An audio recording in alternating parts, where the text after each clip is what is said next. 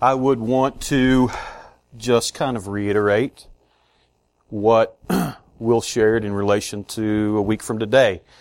We're seeking vision. We're seeking unity. We're seeking direction. Be here, be prayerful. We would appreciate that very much. I want to ask you a question this morning. How would you respond if I were to ask you, how is your zeal?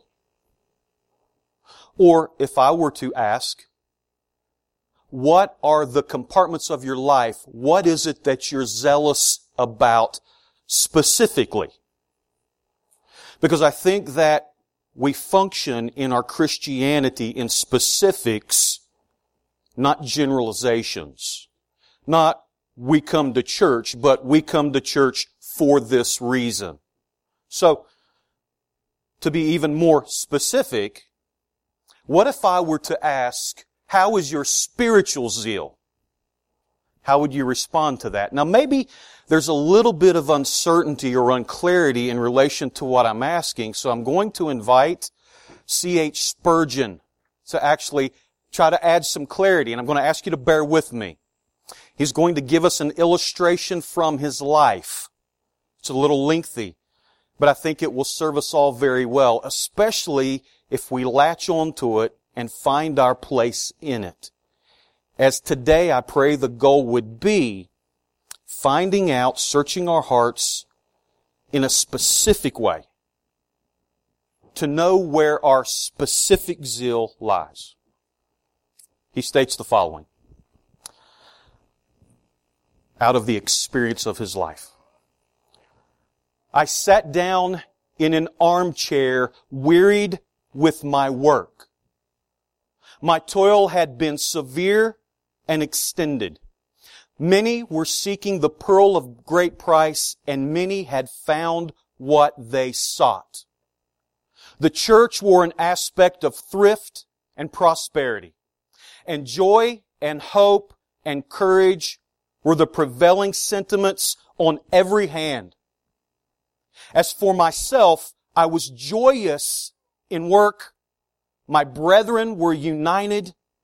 My sermons and exhortations were evidently telling on my hearers, and the church was crowded with listeners. The whole community was more or less moved by the prevailing excitement, and as the work went on, I had been led into exhausting labors for its promotion.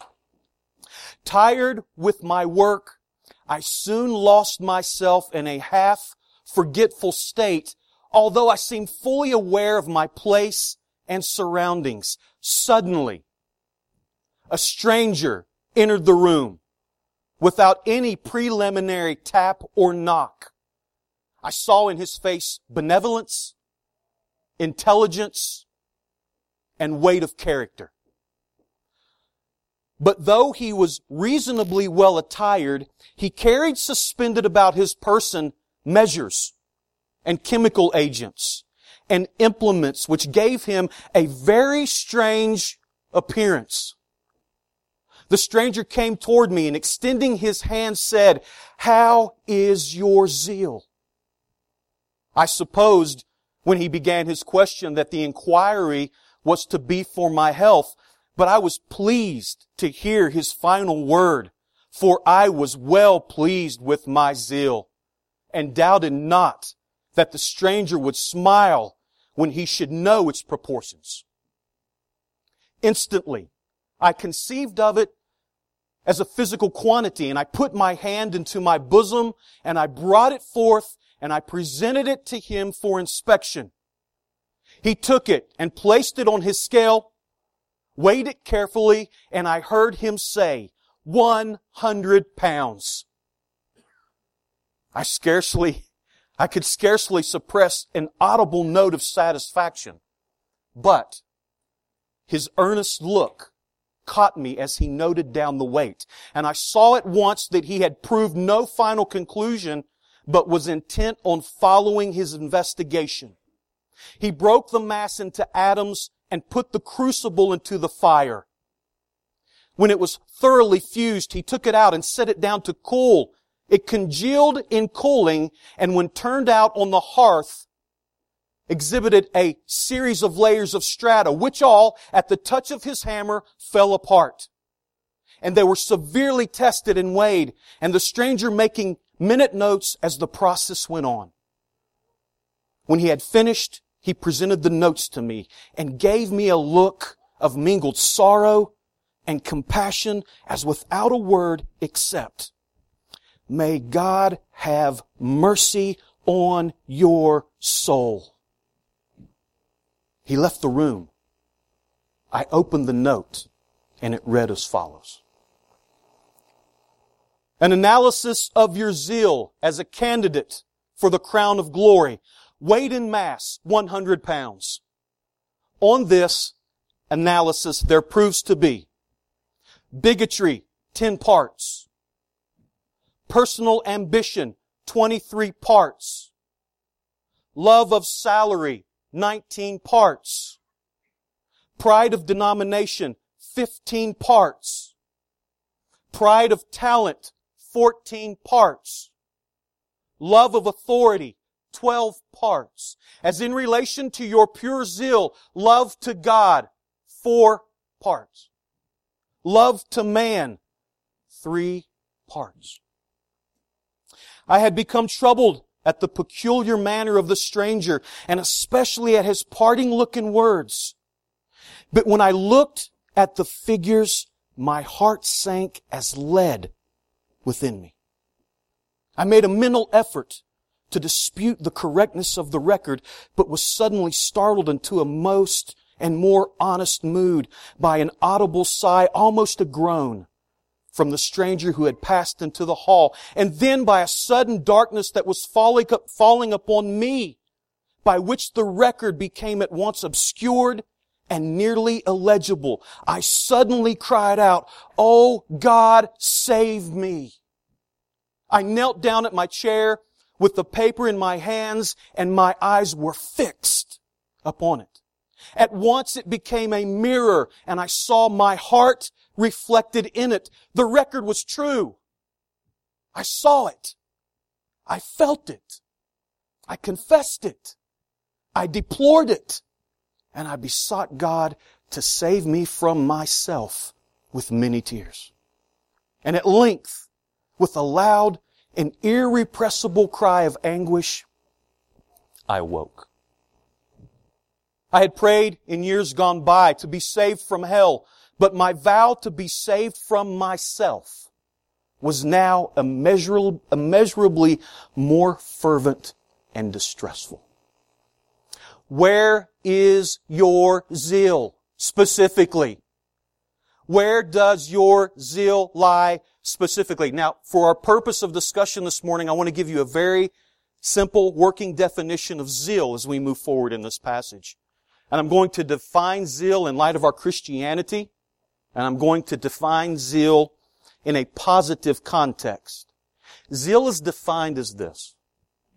Zeal is an extreme enthusiasm and a passionate commitment to uphold the glory of God. It's seen. It's realized in our lives. Or maybe better said, on more simple terms, zeal is being committed to love the things that God loves, while as equally strong, being passionately committed to hate the very things that God hates. So let's try to define and explore our zeal specifically. Let's open our Bibles to John chapter 2, please.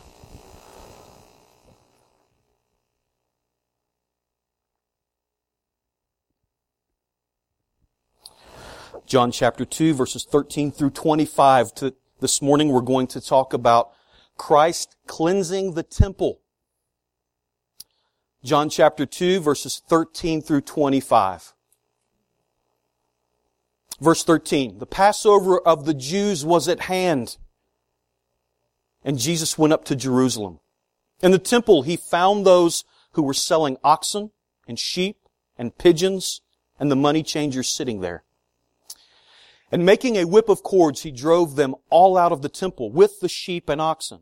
And he poured out the coins of the money changers and overturned their tables.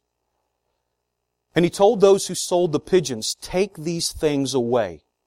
Do not make my Father's house a house of trade."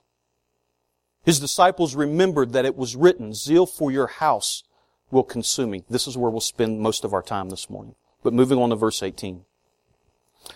So the Jews said to him, "What sign do you show us for doing these things?" Jesus answered them, "Destroy this temple, and in 3 days I will raise it up." The Jews then said, "It has taken 46 years to build this temple, and will you raise it up in 3 days?" But he was speaking about the temple of his body. When therefore he was raised from the dead, his disciples remembered that he had said this, and they believed the Scripture and the word that Jesus had spoken.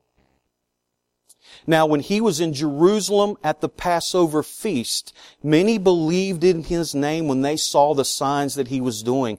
But Jesus on his part did not entrust himself to them, because he knew all people, and needed no one to bear witness about man, for he himself knew what was in man. Let's pray. Father, as we approach you this morning, Lord God, we do so with a great awareness, Father. Lord, as we see your response to sin, as we see your response and your faithfulness to your Father's glory,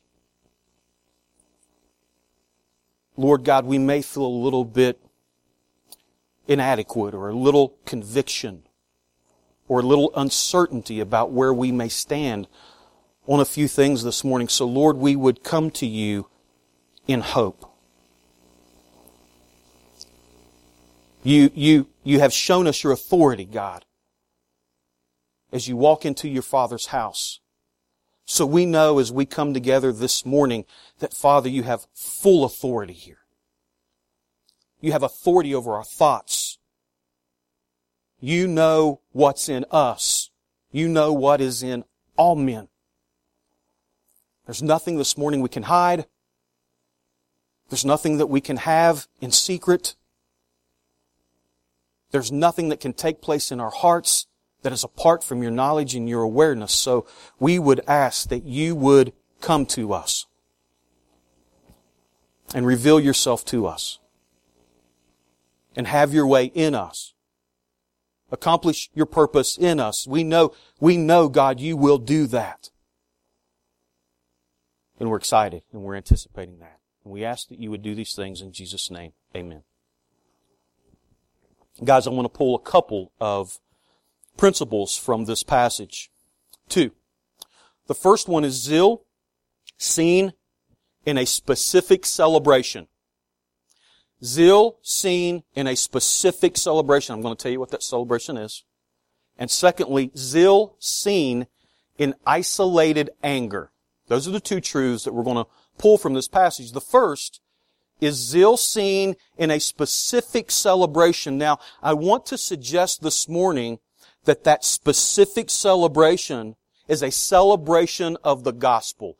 I want to suggest this morning that is the specific reason why we are gathered here, to celebrate the truths of the gospel. Verse 17, his disciples remembered that it was written, "Zeal for your house will consume me." We may rightly come to the conclusion that a building is not the church, but rather people are the church. As a matter of fact, I believe that is the purpose of verses 18 through 22 that we've just read. I believe the purpose is to remind us that through the resurrection of Jesus Christ, the identity and the idea of the temple is changing.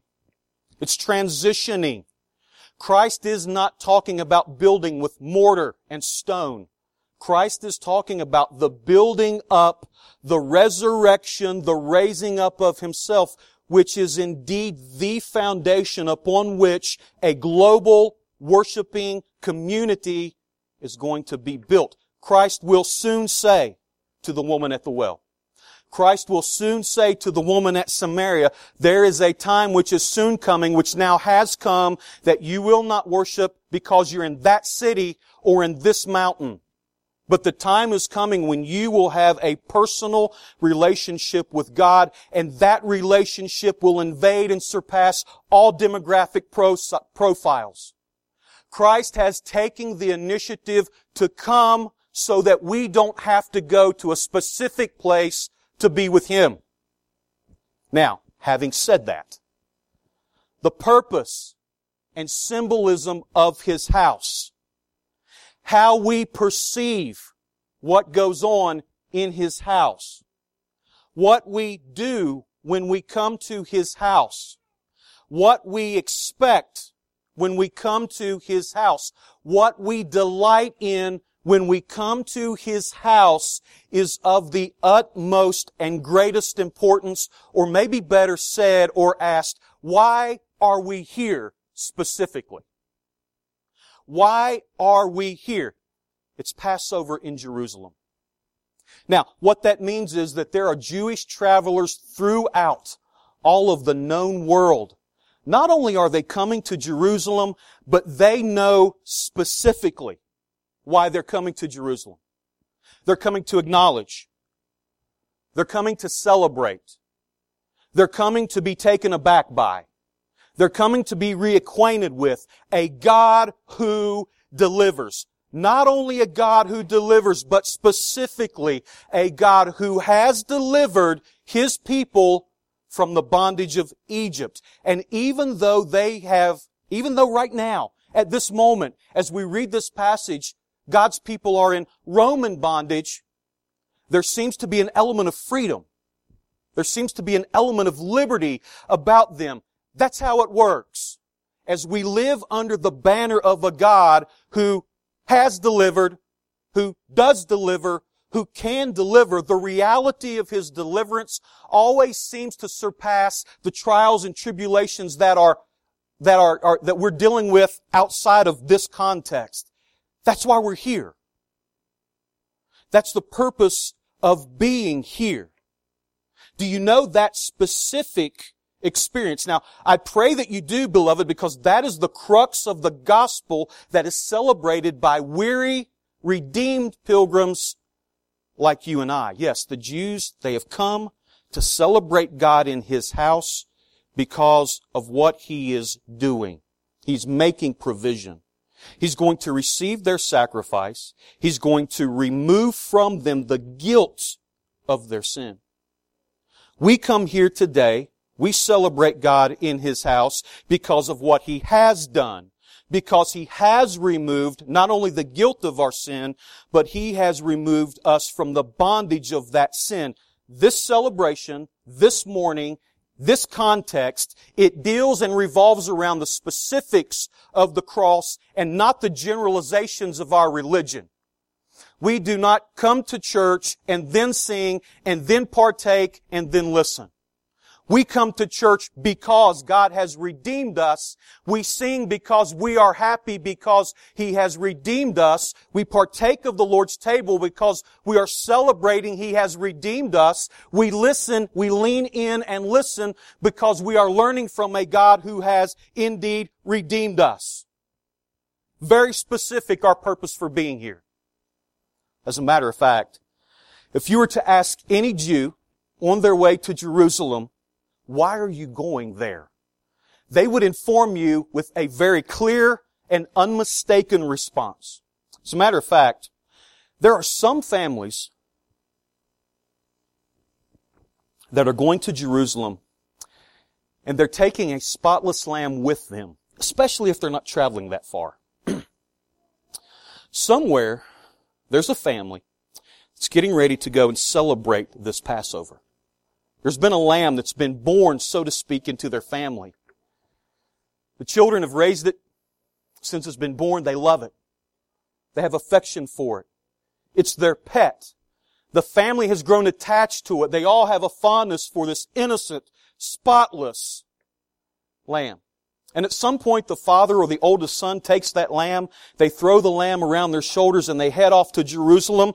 And when they get to Jerusalem, they're going to make their way to the base of the altar. They're going to slit the throat of that lamb as its blood spills upon the altar. Ovens are scattered everywhere so that the people can take the lamb, roast it in haste, and partake of the Passover feast. Listen, there is no doubt these people know exactly why they're here. There are reminders everywhere as to why they are here. I want you to think about the impact of the moment and the value that is placed on the specifics of why they're gathered. Philo of Alexandria stated, multitudes of people from a multitude of cities flow in an endless stream to the Holy Temple for each Passover festival. From the east and west, from the north and south. As a matter of fact, Jewish tradition stated that in order for the Passover feast to be observed correctly, the only way that could be done was in the city of Jerusalem. Therefore, at this time, the religious leaders had the authority to extend the boundaries of Jerusalem because of the influx of people. Jerusalem will be approximately 5 times its size in population. Josephus tells us of a time when more than 250,000 lambs are being slaughtered and their blood is being spilled. So for 7 straight days, there is a constant bleating of sheep. There is the weeping of children who are attached to the sheep that are being slaughtered. For 7 days, for 7 straight days, there is the constant spilling of blood as the aroma of burning flesh constantly and consistently lingers about with every inhale that they make. Constantly. Specific reminders. They are specific reminders everywhere that it is the sins of the people that is making all of this bloodshed necessary. They know why they're here. They are gathered specifically to celebrate a God who delivers. They are worshiping specifically because a God has reached out and made a way to them. They know what their interaction with God means specifically. He is freeing them from the guilt of their sin. We are here specifically for those same exact reasons. Specifically, we are here as a result and a celebration of that gospel message that when we were dead in our sins, God reached out to us, He saved us, He put us in a right standing, and He delivered us from the wrath of God. Listen, we are here specifically for that reason. Well, I want to talk about the great thing that God has done, is going to do. I want to talk about this great blessing that God has in store for me. I want to talk about all the grand things that God's going to use me to do. And listen, that's fine. We can do that, but let me assure you, beloved, it will never be superior to or detached from the greatest blessing that we have all received due to the death, burial, and resurrection of Jesus Christ. You have received your greatest blessing right here, right now, through the cross. Everything else that you receive is a fringe benefit, including heaven. Everything. We are here specifically to celebrate the cross. Martin Luther always had a way to identify the specifics of salvation. He tells of a time when the devil appeared to him in a dream, and the devil brought to him a long scroll. And the devil unrolled that scroll, and on that scroll was listed all of his sins. And as the devil handed that list of sins to Luther, Luther responded by saying, "Now, right at the bottom, the blood of Jesus Christ, God's Son, cleanseth us from all sin." And then adds, "Oh, that blessed word all." Listen, from all sin. Great sins and little sins. Sins of our youth and sins of our gray hairs. Sins by night, sins by day. Sins of action and sins of thought, all gone. Blessed Savior. That is the specific purpose of our gathering. We sing specifically to that truth. We come specifically to this table to respond to that. We listen specifically because of the reality of the cross. That is the specific celebration of God's people in God's house. When Jesus said, "This is my Father's house," the implications are grand, and as grand as they are, the meaning is specific. This is my Father's house. This is where my Father's glory resides because of the great fact that He redeemed you. Now, I think Jesus' actions are very relevant. Peter said in 1 Peter 4:17, judgment begins at the house of God. Do you know that when things go wrong in the church, things go wrong in the world? Do you know that when the emphasis in the church becomes religion, then religion is what becomes more evident in the world? Do you know that when there is a lack of emphasis on the gospel in the church, then there is a lack of emphasis of the gospel in the world? And when we focus on religion in the church, we're very unbalanced in the world. We don't respond to the sins of people the way that we should. And we're going to talk about that here in a moment. But I think that Jesus is highlighting the reality that judgment begins in God's house because He makes an appearance and He begins His ministry and His work from the inside of the Father's house outward. He starts here. He starts here and He moves His way outward. Now, He may have been able to go to the money changers and say, "Hey, listen, what are you doing?" And you know what? They may say, "Hey, listen, we're being inclusive.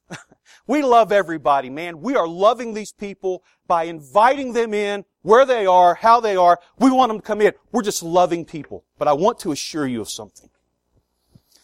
We cannot love people accurately the way Christ loved people without the specifics of the gospel, which begins by what we're doing in here. We cannot love people and neglect to tell them the specifics of the gospel. Do we talk about compassion? Absolutely, we talk about compassion, but that compassion has to be coupled with the reality of God's wrath. Do we talk about grace? Absolutely, we talk about grace, but we have to talk about grace coupled with the reality of how God feels about sin. If we do not talk about that here, no one else will. If we do not start that conversation here, it will not make its way out there. If the specifics of the gospel are compromised in here, we replace a God who is angry at sin with a God who loves everyone so much that He is morally neutral. And it starts right here. And it makes its way outward from here into the world. Mark Dever says,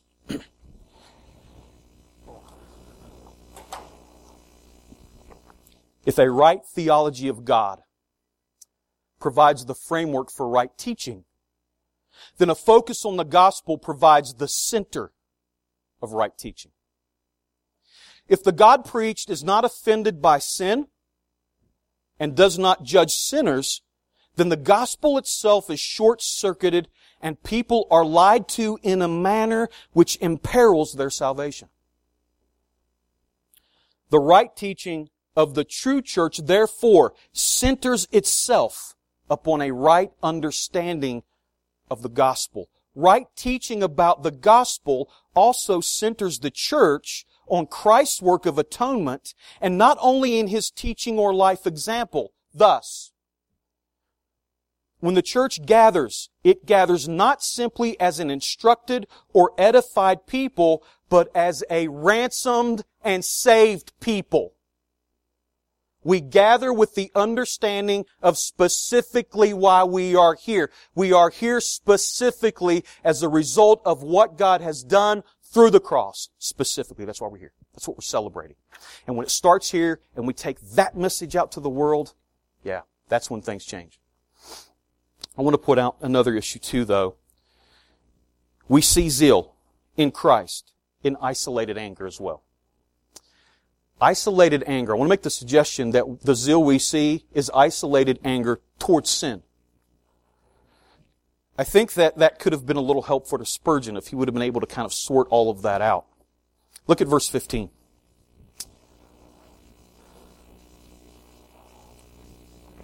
And making a whip of cords, He drove them all out of the temple with the sheep and oxen.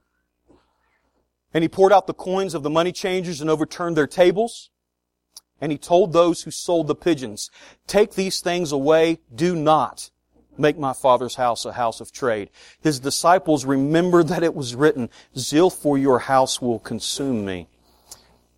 Jews from all over the world have come to celebrate. And the reality is it would have been a little impractical for every Jew that came to be able to bring with them their own sacrifice. It would have been hard to drag an oxen from the other end of the continent.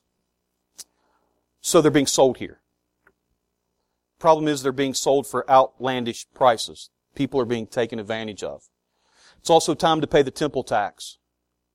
So in order to do that, money changers are in place to convert Roman coinage, because a lot of the coins had pagan mottos and pagan images on them, and they would not be acceptable to deposit or pay the temple tax.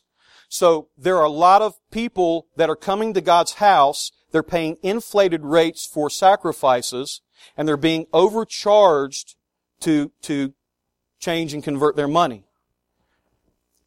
And Jesus is angry about that. Jesus is very angry, but I want to make a suggestion. I don't think that He is just angry because of what's taking place in the house of God that the Jews are participating in. I think He is just as angry at the result of what the Jews are doing and how what the Jews are doing is affecting the outside world. You see, this marketplace that Jesus disrupts, it's set up in the court of the Gentiles. So if we were to establish some imagery of what this scene may look like, center stage would be the Holy of Holies and the court of priests. So the Holy of Holies is the place where God reveals His presence. The court of priests is the place where the priests come, they worship God, and they serve the people. A little bit out beyond that is the court of Israel. And that's where Jewish men only can worship and offer sacrifice. A little bit out from that, a little bit farther, was the court of women. And it's the only place that women could go to worship. And it's not that men couldn't worship there, but it was that women couldn't go beyond there.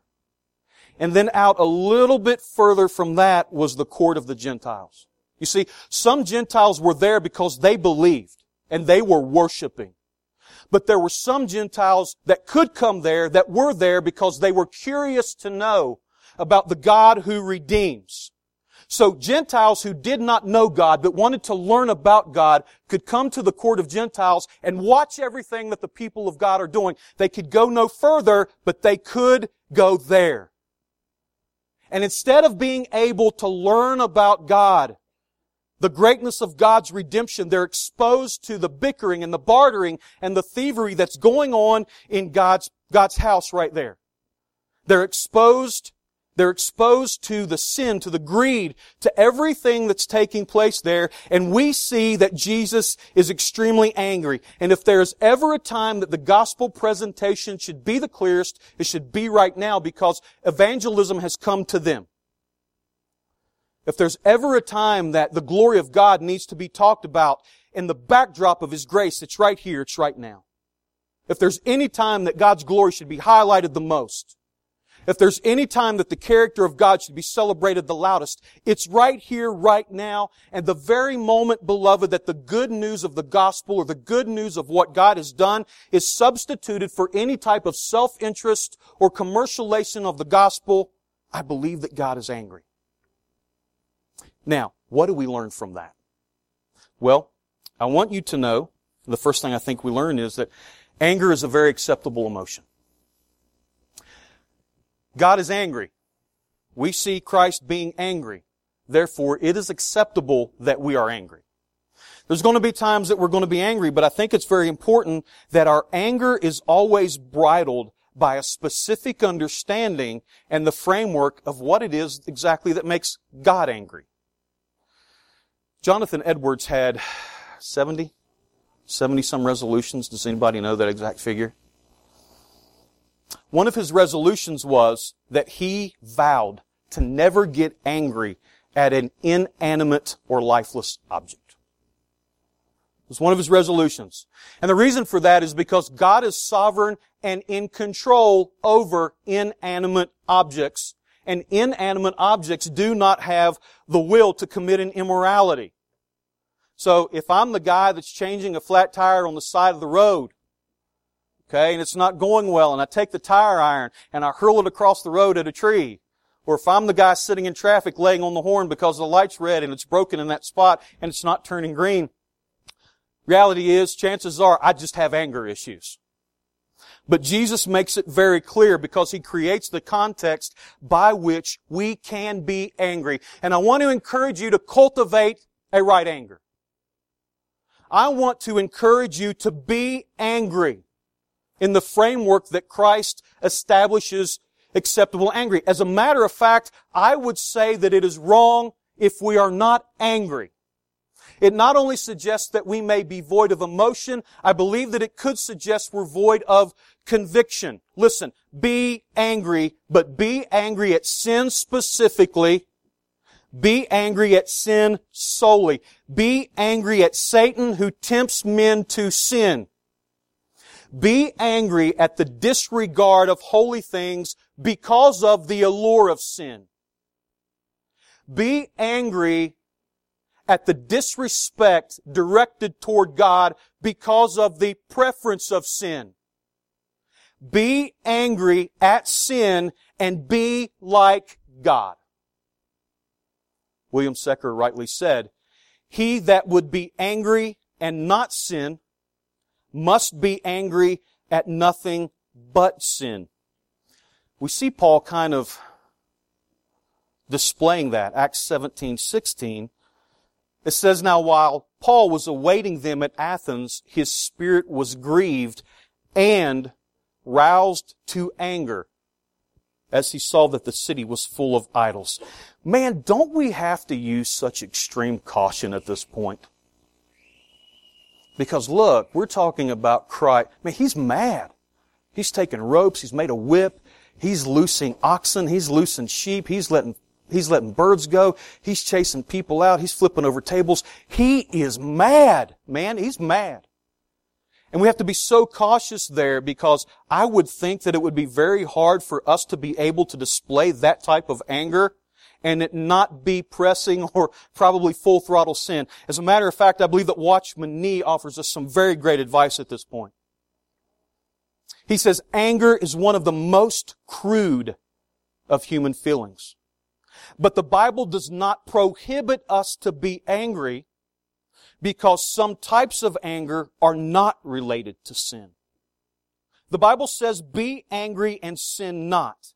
Nonetheless, anger of any kind is so strong that it nearly always borders on sin.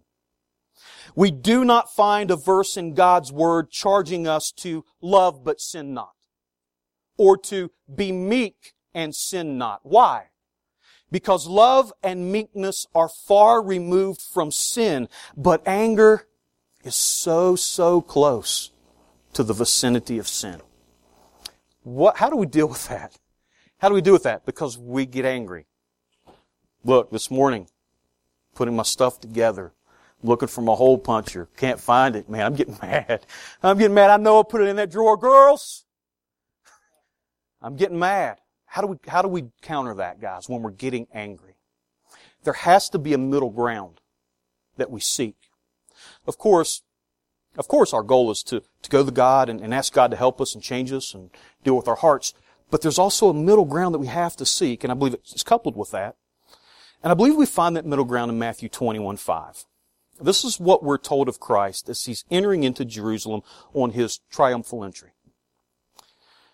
"Say to the daughter of Zion, behold, your king is coming to you gentle and mounted on a donkey." The word gentle is from a Greek word praeus, and it means that Christ's will, along with His power, are in complete submission to the Father. I remember the church that I was saved in, it had a lot of young guys in it, and there was a gentleman there, an older gentleman, and a lot of these kids would come in and they'd have their baseball caps on. And man, he would see a kid with a baseball cap on and he would run to them and he would yank that hat off their head and he'd say, hey, you, have some respect in the house of God. Have some respect here. Take that hat off. Listen, what Jesus is displaying here is not an outburst to try to say, hey, listen, have some respect for the house of God. He is mad, but this is not an outburst of anything that's uncontrolled. This is not an outburst of uncontrolled anger. Even in his anger that he is displaying at this moment, it is controlled and it is submitted to the Father. Why? Because he's prayus, he's gentle. His will, his power, completely submitted. Now, Aristotle talked about this word prayus. And he described it as the middle ground between two extremes. On the one extreme of anger, you have out of control anger, which is anger that is directed in an area that is completely outside of the context of Scripture. I'm just mad. On the other extreme is not getting angry at all. In other words, sin does not offend me enough to cause me to get angry. So Aristotle described that middle ground as getting angry at the right time, in the right measure, and for the right reason. Now, I want to make a suggestion this morning, and I know it sounds cliche. Okay? Here's the middle ground. Hate the sin. But make a distinction between the sin and the sinner. Hate the sin, but have a love for the sinner. That's the middle ground. That's going to help us bridle and harness our anger. I want to give you a scriptural example of that. Mark 3, 1 through 5. Now, Jesus is going into the synagogue, separate occasion, of course. And it says this.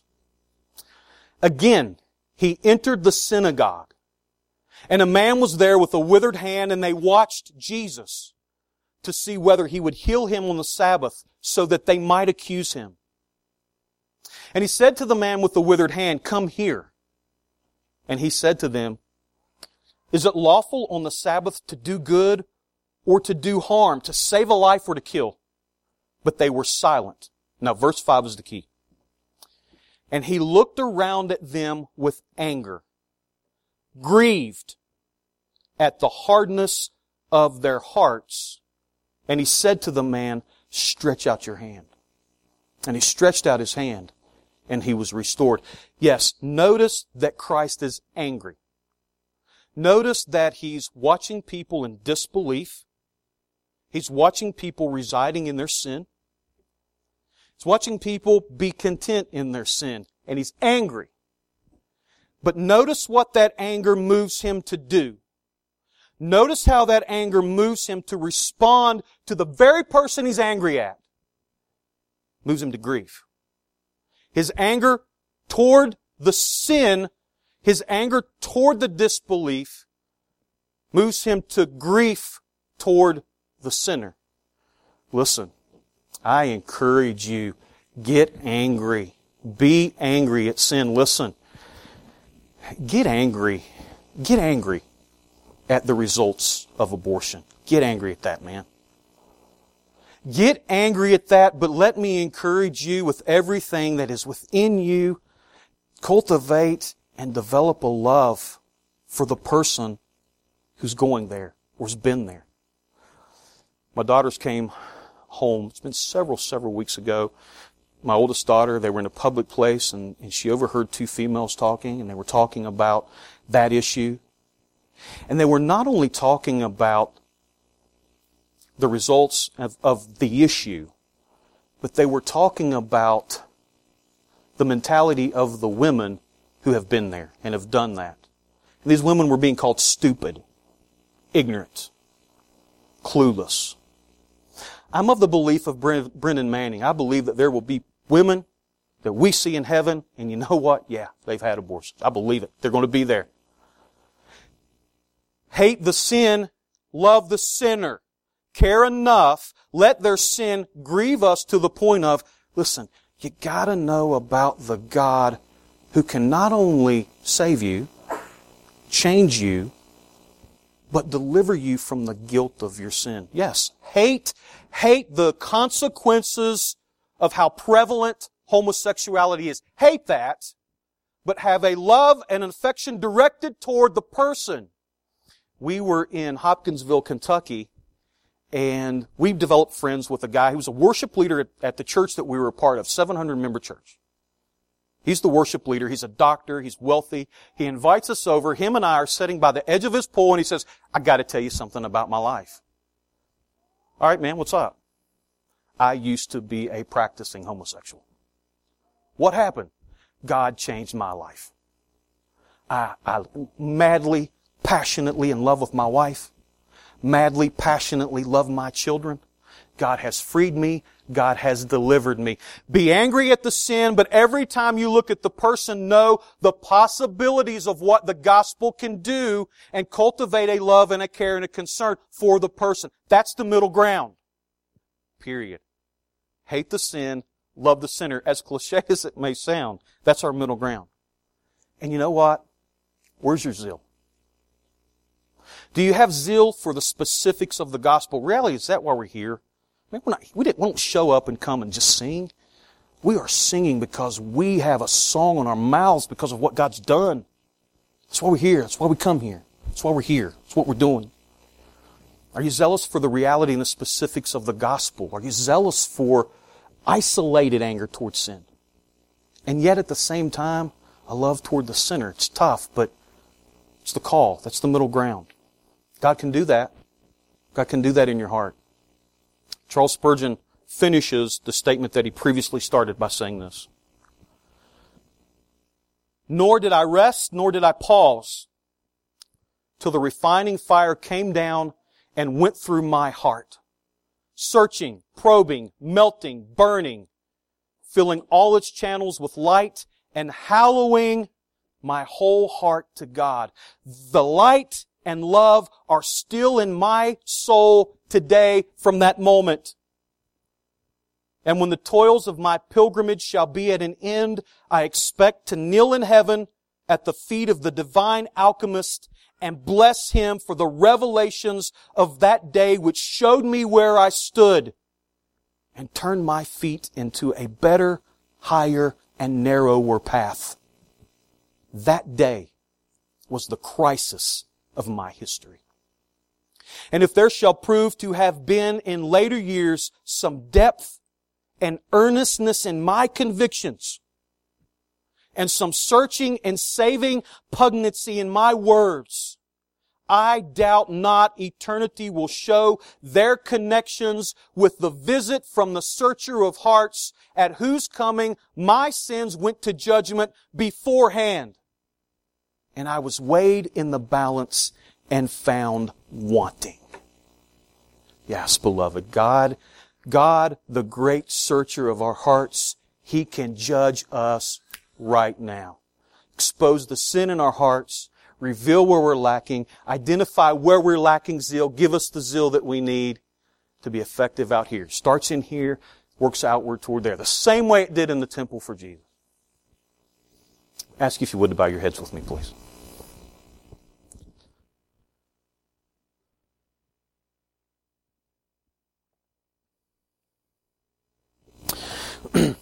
I believe that these two ideas kind of go hand in hand.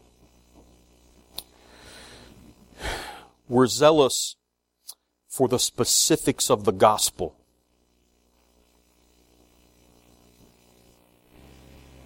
And the overflow of this being zealous for the specifics of the gospel is that when we're more enlightened and more intimate with the reality of everything that God has done on our behalf, you know what? We do start to cultivate somewhat of an anger towards sin and at the same time a grand love for the sinner. That happens. So I want to ask just for a brief moment that you would just sit before the Lord before I close this in prayer.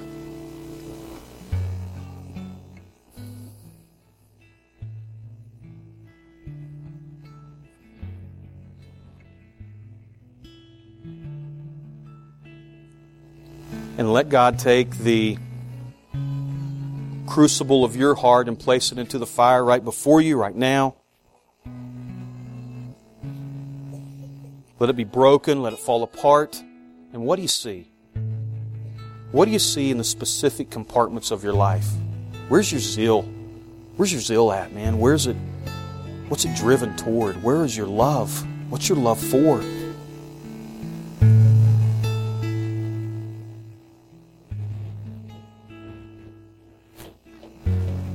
How many parts of your zeal are given to a love to God and a love to man?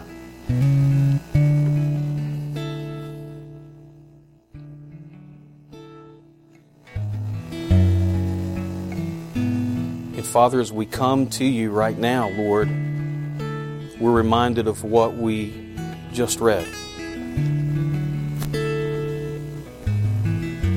There is no one to bear witness about us.